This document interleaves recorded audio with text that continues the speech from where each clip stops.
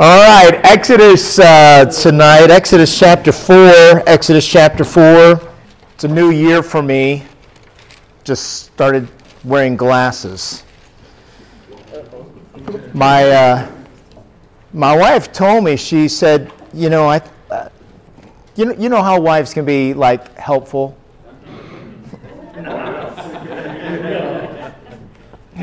She's like, I've noticed your Bible reading, it sounds like you're struggling. I'm not struggling. She goes, I think you need some glasses. Like, I don't need glasses.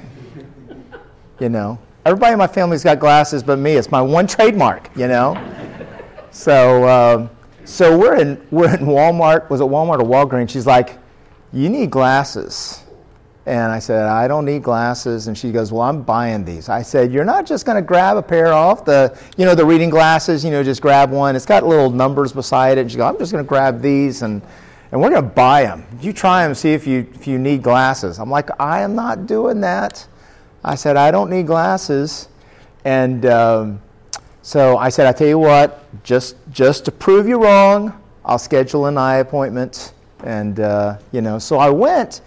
And they had all the charts on the wall, and I'm sitting there and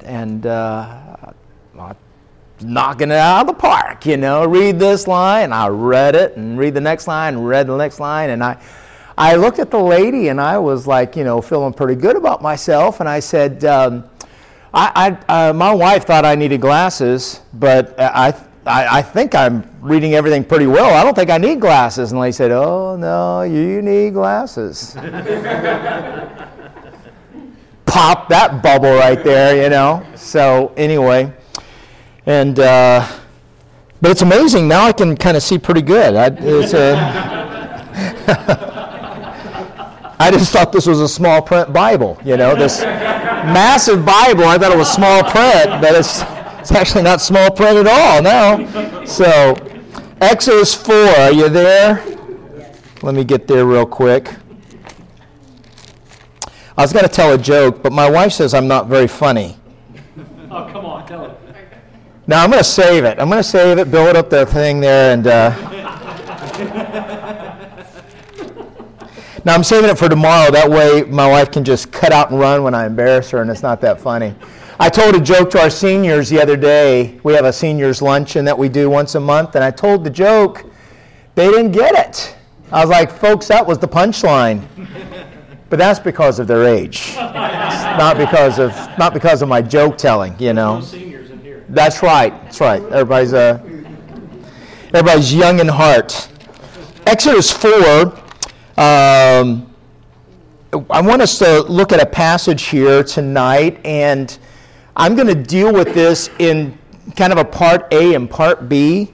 And I just want to tell all of the couples up front that I truly am thankful you're here, and I love you, and I hope that you love me after this session, all right? Because I don't want to ruin your weekend, but all joking aside. Everybody get you wrong.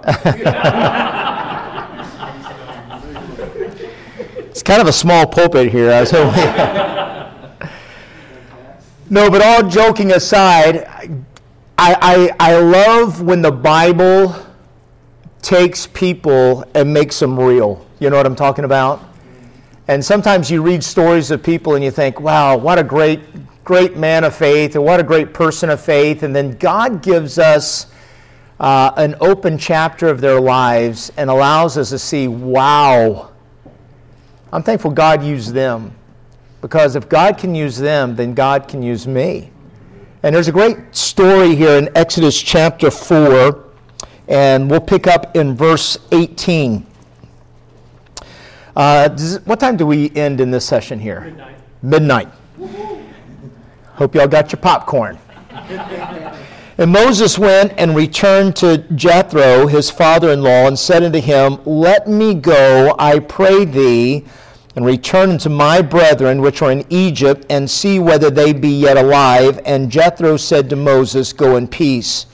The Lord said unto Moses in Midian, go, return unto Egypt, for all the men that are dead which sought thy life. Moses took his wife and his sons, notice it's plural, there's two, and set them upon an ass, and he returned to the land of Egypt.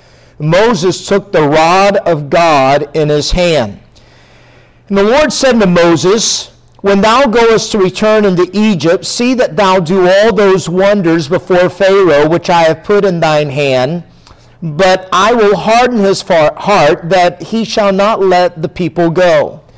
And thou shalt say unto Pharaoh, thus saith the Lord, Israel is my son, even my firstborn. And I say unto thee, let my son go, that he may serve me. And if thou refuse to let him go, behold, I will slay thy son, even thy firstborn. And it came to pass, by the way in the end, that the Lord met him and sought to kill him. Then Zipporah took a sharp stone and cut off the foreskin of her son, and cast it at his feet, and said, surely, bloody husband art thou to me. So he let him go. Then she said, a bloody husband thou art, because of the circumcision. Father, I pray that you might help us to gather some insight tonight, and I pray that you would work in our hearts, that we might learn and grow, and Lord, that we would go forward for the cause of Christ. And it's in Jesus' name we pray, amen. I want you to notice in this passage here, probably one of the most exciting times in Moses' life. Moses here would probably have told you that his ability to be used by God was over. He had some history. He had murdered a man. He had fled Egypt. He had left not on the best of terms. He had some past. And now we find this man that had been raised in the very courts of Pharaoh's palace, living as a shepherd in the wilderness among the Midianites. And he had married a lady named Zipporah. It was one of the daughters of the man that he was staying with, and he was a shepherd there. Understand that a shepherd was pretty low as far as the Egyptians were concerned. They looked down upon shepherds, and it's amazing in God's plan that Moses had kind of gone from a hero to a zero. He had gone from the palace to out on the backside of the desert watching sheep. But yet God had met him in chapter 3, and what a wonderful chapter it was. If you've ever read that chapter, you know the story about the burning bush and Moses having an encounter with God, and God choosing Moses to go to Pharaoh and with the message of let my people go. Moses, the deliverer, he was going to be the one that would bring the hope, the message. And so what an exciting time it was in their life. Here they are traveling back. I can imagine Moses excited, nervous, but I can imagine him excited as he loads up his wife and his children and his two boys, and they're going to go back to Egypt, and God has called them to serve him. And that's an exciting thing in anybody's life. Man, when you get a second chance at life and God wants to use you and you look at your life and you're like, well, why would God use me? I've got baggage and I've got some pasts and I've got some failures, and yet God said, I want to use you. And I want you to catch this picture as I get started tonight on this. God wanted to use them as a couple, as a family. By the way, when God calls us and calls people, he calls them as families. Isn't that true? He does. Even we look at Adam, and Adam in the garden there had a job, and he was to tend that ground. He was to run that. He was to have dominion over the animals and over this garden. And God had put him there, and then God gave him a helpmeet. That was one that would be alongside. That would be one they would serve the Lord together. What a joy that was to be able to serve the Lord together, to do that. And I think of others in the Bible. You think of Noah, and I know that Noah and his sons built the ark, but I promise you, if you think that Noah's wife didn't participate and didn't have that part of Noah's heart and Noah's dream and Noah's vision. And as he talked about the ark and designed it and had drawings laid out, and he would share that with his wife and share that with their sons and with their wives, I guarantee you their heart was involved in it. There's no way that Noah's wife and Shem, Ham, and Japheth's wives just kind of sat there feeding all those animals. I guarantee you they rolled up their sleeves and jumped in alongside, and they probably didn't say this, that's my husband's ministry, I don't do much. I think they were right there with the same heart and the same passion. So I look at this, and I see this couple excited, nervous, going back, and notice in verse 20, Moses took his wife and his sons and set them upon an ass, and he returned to the land of Egypt, Moses, and he took the rod of God. Boy, that's a powerful phrase. The rod of God. This was the rod that had turned into the serpent, and he picked it up by the tail. This was the rod of God, not the rod of Moses. It had the power of God on it. It would be the rod that he would extend over the Nile and it would turn to blood. He would hold it over the Red Sea and it would part. It would be the rod that he would hold up and the frogs would come. And we would see God empowering judgment upon Egypt through the rod of God. So here he is. It's an exciting day. As they're making their way back, they stop at the Hotel 6, Best Western. It's in the middle of the desert there on their way back. And all of a sudden we see something that takes place. Verse 24. And it came to pass, by the way, in the end, that the Lord met him and sought to kill him. It's an interesting verse, isn't it? But God had just called him. Now the Lord's going to kill him? Well, let's read on. Then Zipporah took a sharp stone and cut off the foreskin of her son and cast it at his feet and said, Surely a bloody husband art thou to me. Now, I don't think I'm reading that the exact way that she said it. She throws it at Moses and says, Surely, bloody husband. How many think there's probably a lot of passion built up behind those words? Anger? I don't think the Bible says she tossed it in his direction. She threw it at him. And let's remember that Moses is over there on his deathbed. Doesn't seem like a whole lot of compassion. Truth is the Bible is about to give us one of the ugliest moments in Zipporah's life. And I don't think Zipporah is the only person that's got an ugly moment in her life. This is not the failure of just Zipporah. This is the failure of a couple. Now I want to give you a couple of thoughts tonight. We're going to aim at Zipporah tonight, so I hope all the ladies will still be kind to me in the morning.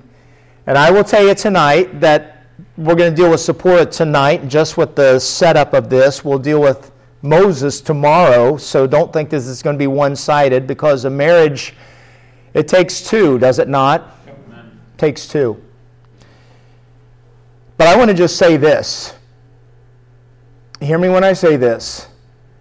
God would not let them go forward until they dealt with everything in the bedroom. There's a public life and there's a private life. You can look one way, all excited at church. What are y'all doing? We're going to go serve the Lord in Egypt. Oh, y'all are such a cute couple. Let me see your prayer card. Oh, these are your two kids? Yes. We just bought this brand new donkey. Oh, we're so excited for you. They looked good. But here God said, no, you're not going any further. Now, I want you to hear me when I say this. You and I can fool everyone outwardly. But God will not put His hand of blessing on our lives until our marriage is right. Is that true? And I've seen couples, and man, they smile and play and hold hands and carry the Bible and sit together, but God knows what's going on at the end. He knows what's going on in the bedroom. He knows the arguments behind closed doors. And in chapter 4, God opens the doors and said, hang on, you're not going to go with my blessing until you settle this. Does everybody make sense here? And I think this, listen to me when I say this, God is not being mean. The work, listen to me, the work was too great for Moses and Zipporah to go and be phony. The work of God was too great for them to go and just pretend that they were right on the inside. God said, no, I need you to be right, not only to look right, but I need you to be right, and you're not taking another step toward Egypt. And I believe this, I believe that God calls us to do great things, but you and I are the hindrance of us being able to do great things. Everybody with me on this? You say, why would God call you? Listen, God can take your life and He can take your marriage and He can do a mighty thing. You say, well, I've got a pass. God's got grace. God's got power. But you've got to respond properly in the bedroom. You've got to respond properly in the house. And notice here what we've got. We've got this woman named Zipporah. And I want to look at Zipporah, and it's interesting to me, I wrote this down, the name Zipporah means this, it means bird. It means bird. The truth is that a bird can have a song in the morning, or it can have a squawk that drives you nuts. Not trying to be unkind, but it can have both come out of its beak. And that the song or the squawk will reflect its nature. Isn't that true? Man, there's some birds, and man, they're just chirping away because of its nature. And then you've got, some black crow out there. It's just squawking, and it reflects its nature. And Zipporah here is about to reveal her nature. I want to remind us as we get into this text here in Ephesians chapter 5 of this, that Ephesians 5, well, take your Bible and just turn there with me quickly. And I'm not going to spend time on there, but I just want to review this as we get into this. Ephesians 5, and notice here in this passage what the Bible would tell us. In verse 22, it would say this, wives, submitting yourself unto your own husbands as unto the Lord. For the husband is the head of the wife, even as Christ is the head of the church, and He is the Savior of the body. Therefore, as the church is subject unto Christ, so let the wives be to their own husbands in everything. Husbands, love your wives, even as Christ also loved the church and gave Himself for it. Now, notice here in this passage, we understand that the husband is ordained of God to be the head of the home. It's not his choice. It's not a vote between a husband and wife. It's not a vote between a bunch of men. No one on the human race has voted for the husband to be the head of the home. It was an ordained position by an almighty God. God created the husband to be the head. And I want to say this, that the husband is to represent Christ. And I'm going to deal with this more tomorrow, but he has ordained the husband to reveal Christ and to reflect Christ in that home. And then we have the wife, and the wife here is given this submission to her husband, and she is a picture of the church. What a powerful thought of the wife who is reflecting what redemption is all about: salvation, joy, praise, as she submits to her husband, and as Christ is to submit to the authority of Christ. And so we understand here the husband and wife, and And please don't walk out of any session like this and come to this conclusion. Well, I think God loves men more than women. That's not the case at all.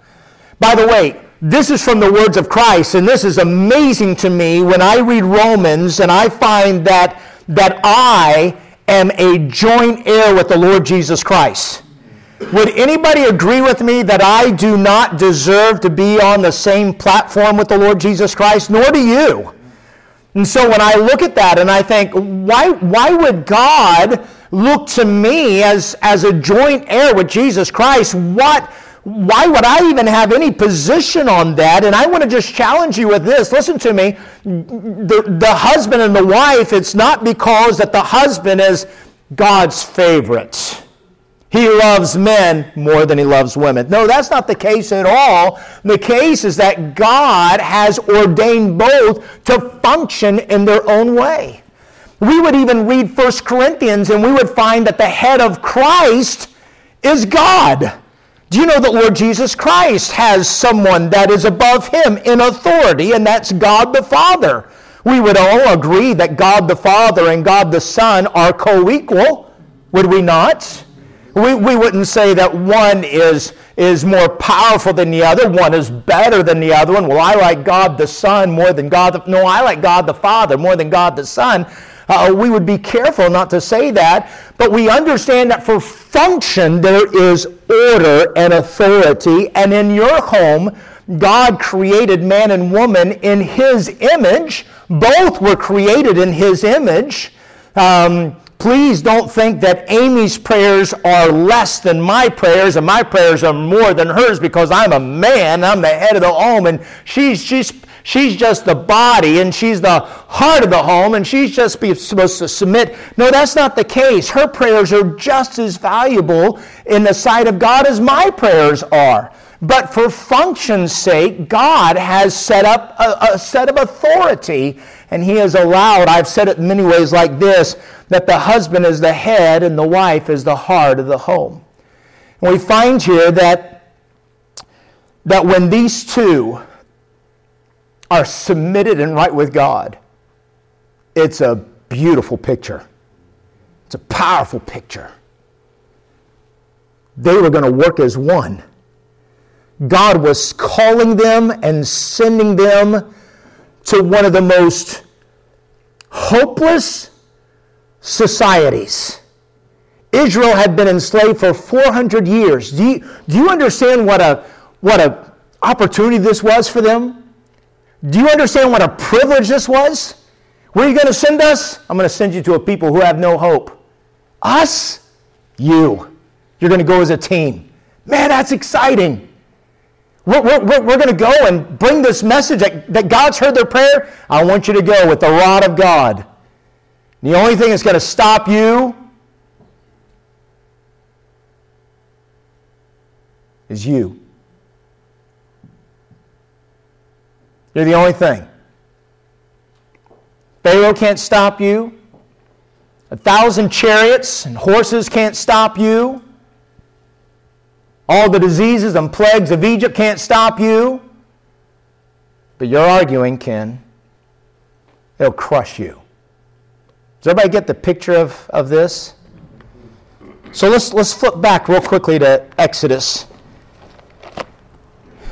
And I've got to hurry because I've only got till midnight. So notice what we find. I want you to notice here as we look at this passage in Exodus chapter 4 that Zipporah, who has been called to go in this way, is about to have one of the great struggles. Or let me just say this. God is going to bring up her struggle. I've often heard this statement. Maybe you've heard this as well. You bring out the worst in me. Anybody ever heard that? You just know how to punch my buttons. Only what's in you can be brought out of you. If I take a tea bag and put it in hot water, what do you think is going to be in the hot water? Tea. Because only what's in the bag is only what's coming out of the bag. And if you've got bitterness and anger and malice in you, then that's all that's going to come out of you. But if you're full of grace and forgiveness and joy and the Word of God, when you're put in the hot water, it's amazing what will come out of you. Isn't that true? Here's Zipporah. Moses is not bringing the worst out of her. This is simply what's been in her all along. Now, I will say a couple of things here just to Zipporah's defense. I don't want to beat her up too much tonight, but we want to look at this open picture. But to her defense, it's interesting that they come from two different cultures. Circumcision probably didn't make a lot of sense in her family. It wasn't in her background. It's not how she was raised. You're a Jew, I get that. It's important to you, but we're not like that. So we find almost a picture right at the beginning of two different backgrounds and some of the conflict that can come with that. She didn't understand the ways of Moses. This God Jehovah was new to her. This word of the Lord was something different to her. She wasn't aware of these things. And here is Moses trying to lead her and try to teach her and show her the importance of circumcision and worship and all of these things. And it's pretty much a new chapter in her life. Everybody with me on that? So we find here in this passage that God has put some leadership in her life, and we find that she resists the leadership that God had placed in her life. As a matter of fact, listen to me, submitting to the husband, submitting to the God, that was almost a foreign concept. And instead of Moses and God and the Word of God being her guide, because let's understand something, it wasn't Moses' idea to circumcise. This has been going on for more than 400 years. They've been in Egypt for 400 years, but for more than that, all the way back to the patriarch of Abraham, circumcision had been instituted. And let's just understand what circumcision was. Circumcision was a sign of the covenant. It was a sign that they were God's people. They were uniquely God's people. And this was something that God had, once again, commanded that His people identify themselves as being holy unto the Lord. And they were to be to their God. So circumcision was a sign of what we would call the covenants that God had made with them. And so let's understand this. Circumcision was a big deal. It was a very big deal because of what it represented. It represented a sign of a covenant that God had made with Abraham, Isaac, and Jacob, and with their children. And she quite didn't understand the importance of God being God in her life. Did everybody hear what I just said about that statement? She didn't understand the importance of God being God in her life. Instead, her guide would not be the Word of God. It would be her insecurity. Her emotional feelings for her son would not allow her to have him endure this pain. Now, here's what we find interesting about this story. Two sons. Did you know that one of them had already been circumcised? It wasn't both of them that needed to be circumcised. It was only one. Apparently, this baby, Mama had said, well, let's I don't want to put him through this. I don't know. But for some reason, they had circumcised the oldest. It was the youngest that had not been circumcised.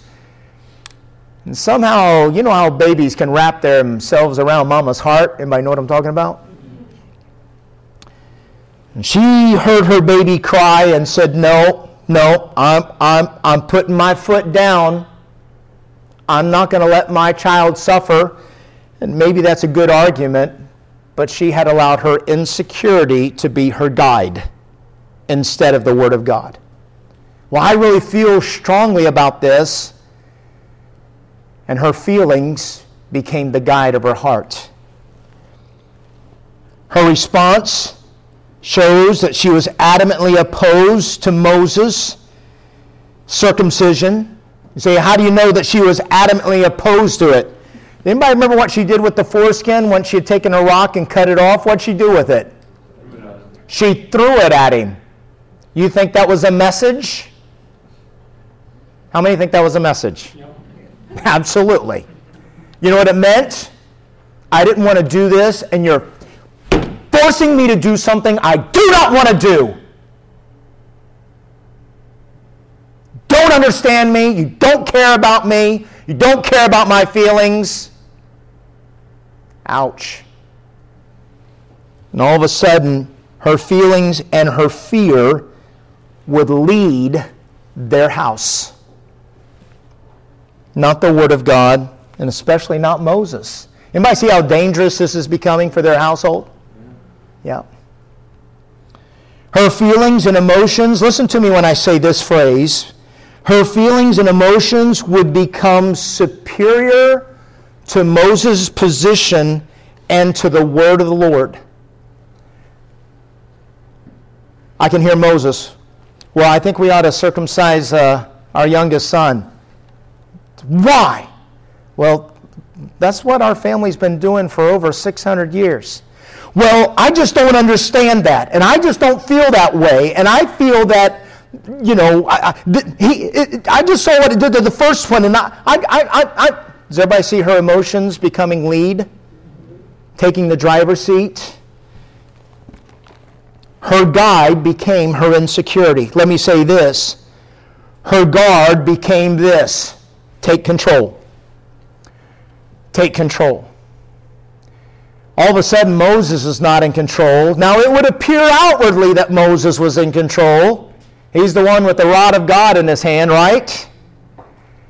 But you know why this boy has not been circumcised?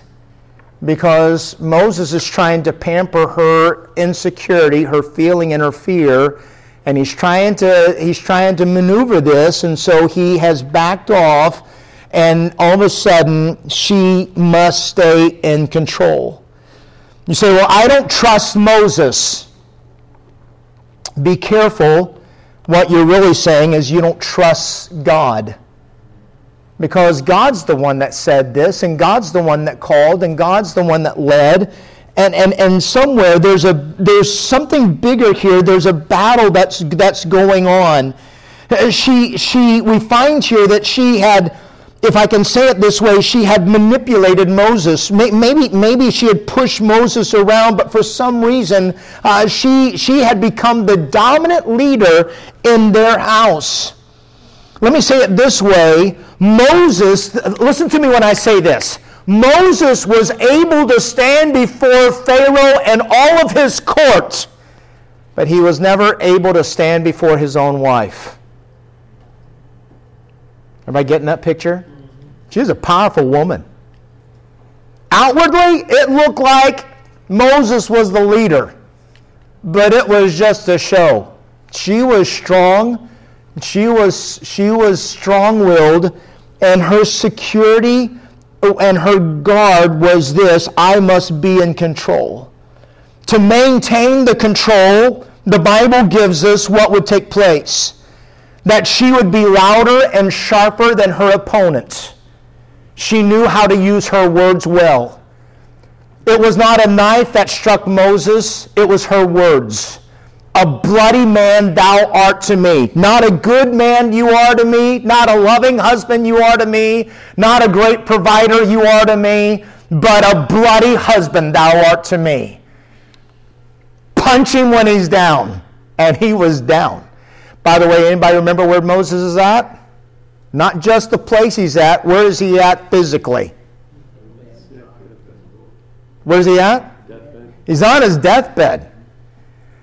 I've not been on my deathbed, but I would think that'd be a pretty scary moment. I think it would be a pretty lonely moment. I think it would be pretty frightening to be laying on your deathbed, I don't know, maybe at a temperature of 106. Maybe you can't hold anything down. Maybe obviously he knows he's going to die. And this is how strong it was. This is how far God had to go to move Zipporah. That's pretty far, isn't it? She would be louder and sharper than her opponent. You know what's interesting about this? Does anybody know who had the last word of the conversation? You can answer out loud. She did. She got the final word in. Well, I want to be heard. You are heard. By the way, she's not only heard, think about this, she's recorded for all eternity. Ugh. I wonder if God has recorded some things I've said for all eternity. That would be pretty embarrassing, wouldn't it? Yeah, this is Kerry Nance. He was a pastor for 16 years in Tampa, Florida, at Southside Baptist Church. And we're gonna just play a moment of his and Amy's life in the Best Western Hotel. And I'll be like, whoa, shut the camera down. I didn't think God was going to record that forever. I just thought I could say what I wanted to say and do what I wanted to do and be what I wanted to be. But it's bigger than that, isn't it? It's bigger than that. It's bigger than that. She would have the last word. She would always be in competition for control, competing for the upper hand. And this is where she probably would say, well, I feel secure because I just don't trust Moses. I just don't trust him with this. And her submission was only when Moses went along with her ideas and thoughts. I want you to notice the tactics of rebellion. Say, Brother Nance, I'm not liking this lesson tonight. This is not a very good one. But I think it's one that will help us to go all the way to Egypt. Notice the tactics. She was taking a role, think about this just for a second. She was taking a role that did not belong to her. Notice her rebellion.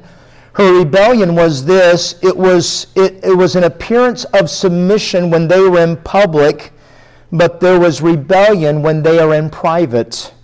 There is nothing said when she was loading up the two sons on the ass. In verse 20, there's no argument about going to Egypt. I don't have a problem going to Egypt. I don't have a problem serving the Lord. Just don't touch my baby.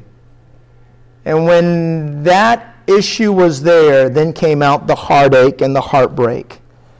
We've talked about her response. You'll notice her words, that she would respond with words that would reveal the level of bitterness and anger and pain in her heart. Now, I'm going to be honest, I don't know what she's gone through. I don't know her past. She may have been hurt. She may have an injury. She may have a fear that's really real in her life. But no doubt her response is this. What was in her heart is now coming to the surface, which tells me she's not living by grace. She's missing out on the power and the ability of God. She would tear down Moses. Poison would spew out of her lips as she would do everything she could to emotionally hurt him, and with her hurt words hope that they would land blows not upon his face, but land blows upon his heart.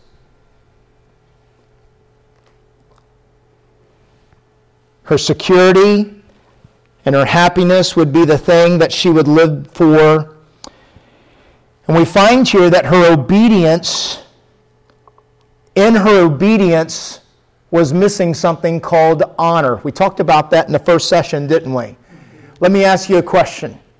Did Zipporah circumcise their son? Yes or no? Yes.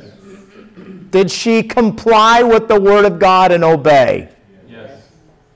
Is there honor? No. It's a missing ingredient. You'll find here that her protest was not against Moses. Now, I want you to listen to me. It was not against Moses as much as it was against God. It was God that had commanded the circumcision. And God was not going to let them take another step toward Egypt until they dealt with the issue buried in their marriage's heart.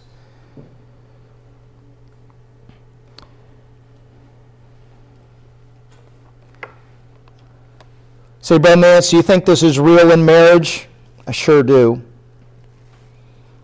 I had a family that just got saved about 3-4 weeks ago.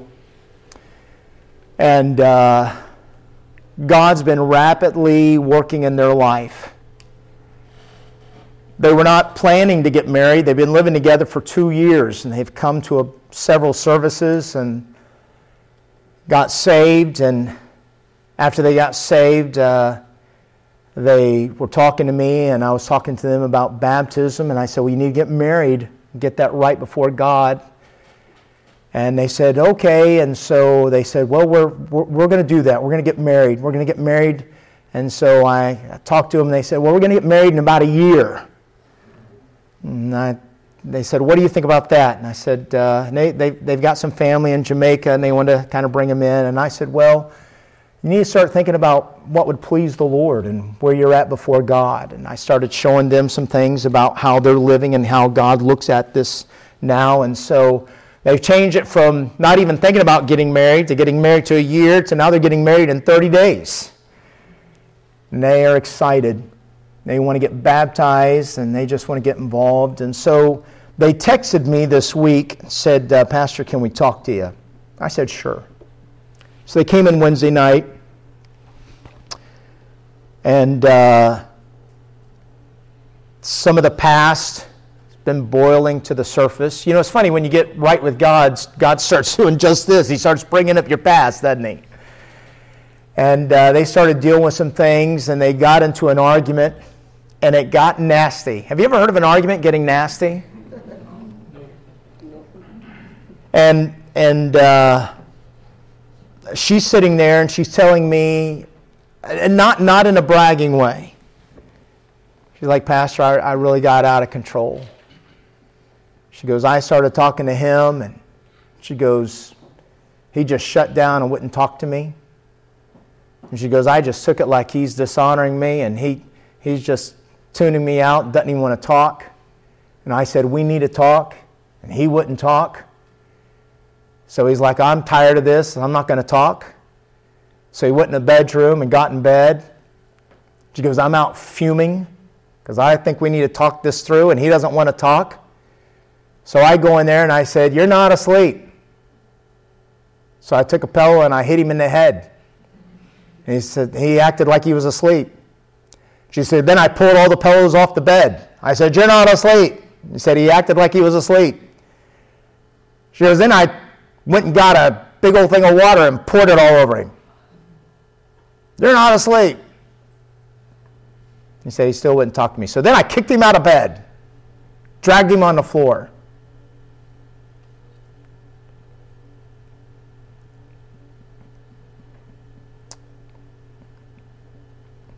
Then she said, I went in the living room and I said, God, I need help. Because I don't like the way I'm acting. Not the way he's acting, but I don't like the way I'm acting. I don't want this in my life. This is not what I want to be. She said, I just got in my Bible. I'm talking about a brand new Christian. She goes, I was just so upset with what I was doing. And she said, I just started reading the Bible. And I thought, well, that's a great sign.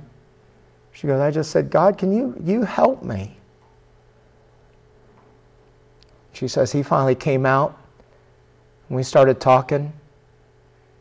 And she says, you know, Pastor, we don't want to be this ugly. She said, I sat there that night, and I just felt like It was the first time in my life that I had ever humbled myself. And she goes, once I humbled myself, we stayed up till 5 o'clock. And we just talked about it. And we just really want to do right. I said, so why are you here? She goes, well, I'd already called you 2 days before, so we thought we'd keep the appointment.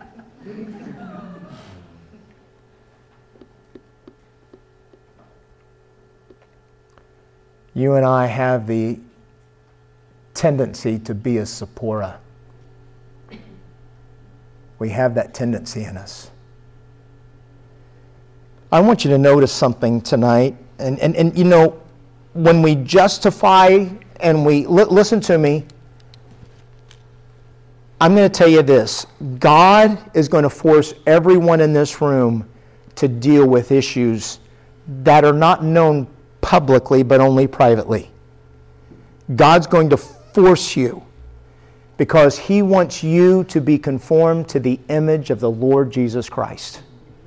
Because He knows that when you determine not to live by the power of your flesh, but by the power of grace, Pharaoh can't stand in front of you. Does everybody understand that? But when you and I lock and load and plant and say, I'm not giving in, that's the marriage that really misses out.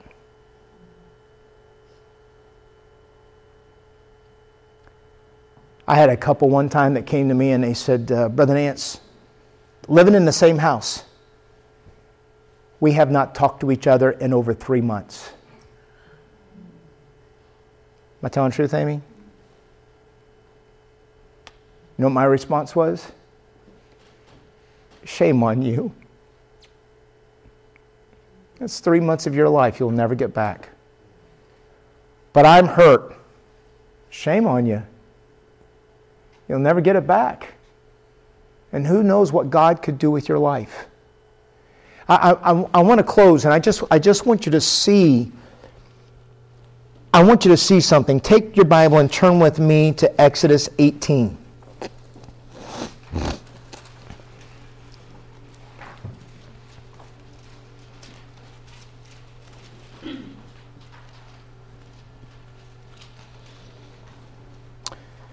So Exodus 18, here we are. Moses has gone to Egypt. We've had the 10 commandments, the flies, the frogs. They've come out on the Red Sea. Notice with me in chapter 18. When Jethro, the priest of Midian, Moses' father-in-law, heard of all that God had done for Moses and for Israel, his people, and that the Lord had brought Israel out of Egypt, then Jethro, Moses' father-in-law, took, what's that say? Zipporah, Moses' wife, after he had sent her back? After he sent her back? And her 2 sons, of which the name of the one was Gershom, for he said, I have been an alien in the strange land. And the name of the other was Eleazar, for the God of my father, said he, was mine help, and delivered me from the sword of Pharaoh. And Jethro, Moses' father-in-law, came with his sons and his wife unto Moses into the wilderness, where he encamped at the mount of God.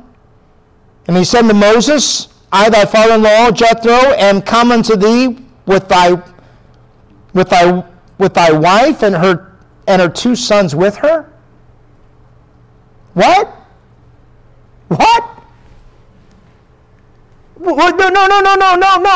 No. They were supposed to go together. Remember, they bought the mule, the donkey, the ass. Remember, they loaded up. They had the rod of God. Remember the great vision. Remember, they were supposed to go together. They were supposed to serve God together.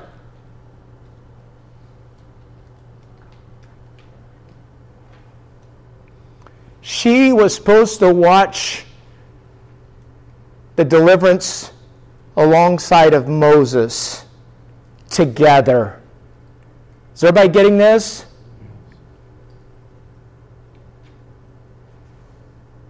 She was supposed to be the cheerleader. You remember chapter 6? When Pharaoh said, I know not the God, and you've got to make more bricks, and by the way, you don't get any more hay or stubble, you've got to find your own. Do you remember that?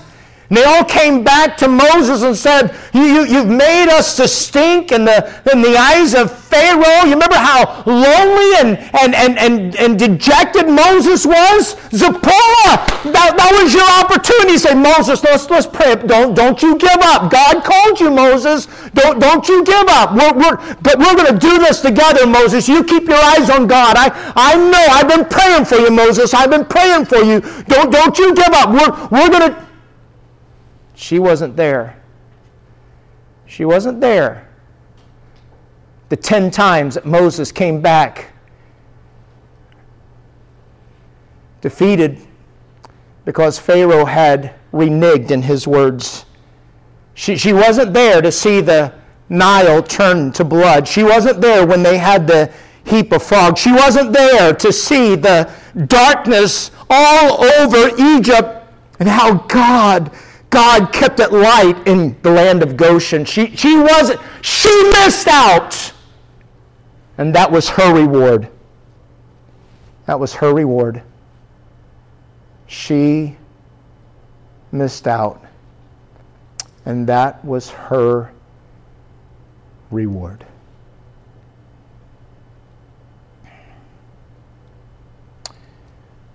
So Zipporah, did you have any idea how big it was going to be in Egypt? Not really. All I knew at the time was that this rod turned into a snake. You didn't know about the pile of frogs and how. Did you know about the Red Sea when it was going to part and everybody was going to walk across? Did you have any? No, I didn't know about that. Did you see it? No, I didn't see that. I didn't get to walk across on that dry ground. Oh, were you there when it closed in and killed all of the Egyptians and the horses and the chariots? Were you there when they sang the song of Moses? Were you there? Did you get to sing with them? No, I miss that too. So why'd you miss all of it? What was the big deal?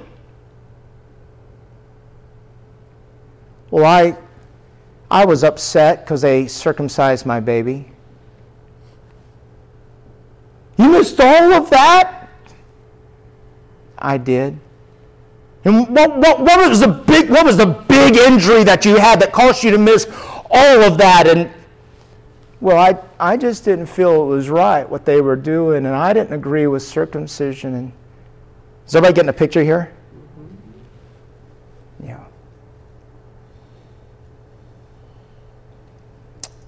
What a reward. She really missed out. I met some homes. I've met some ladies.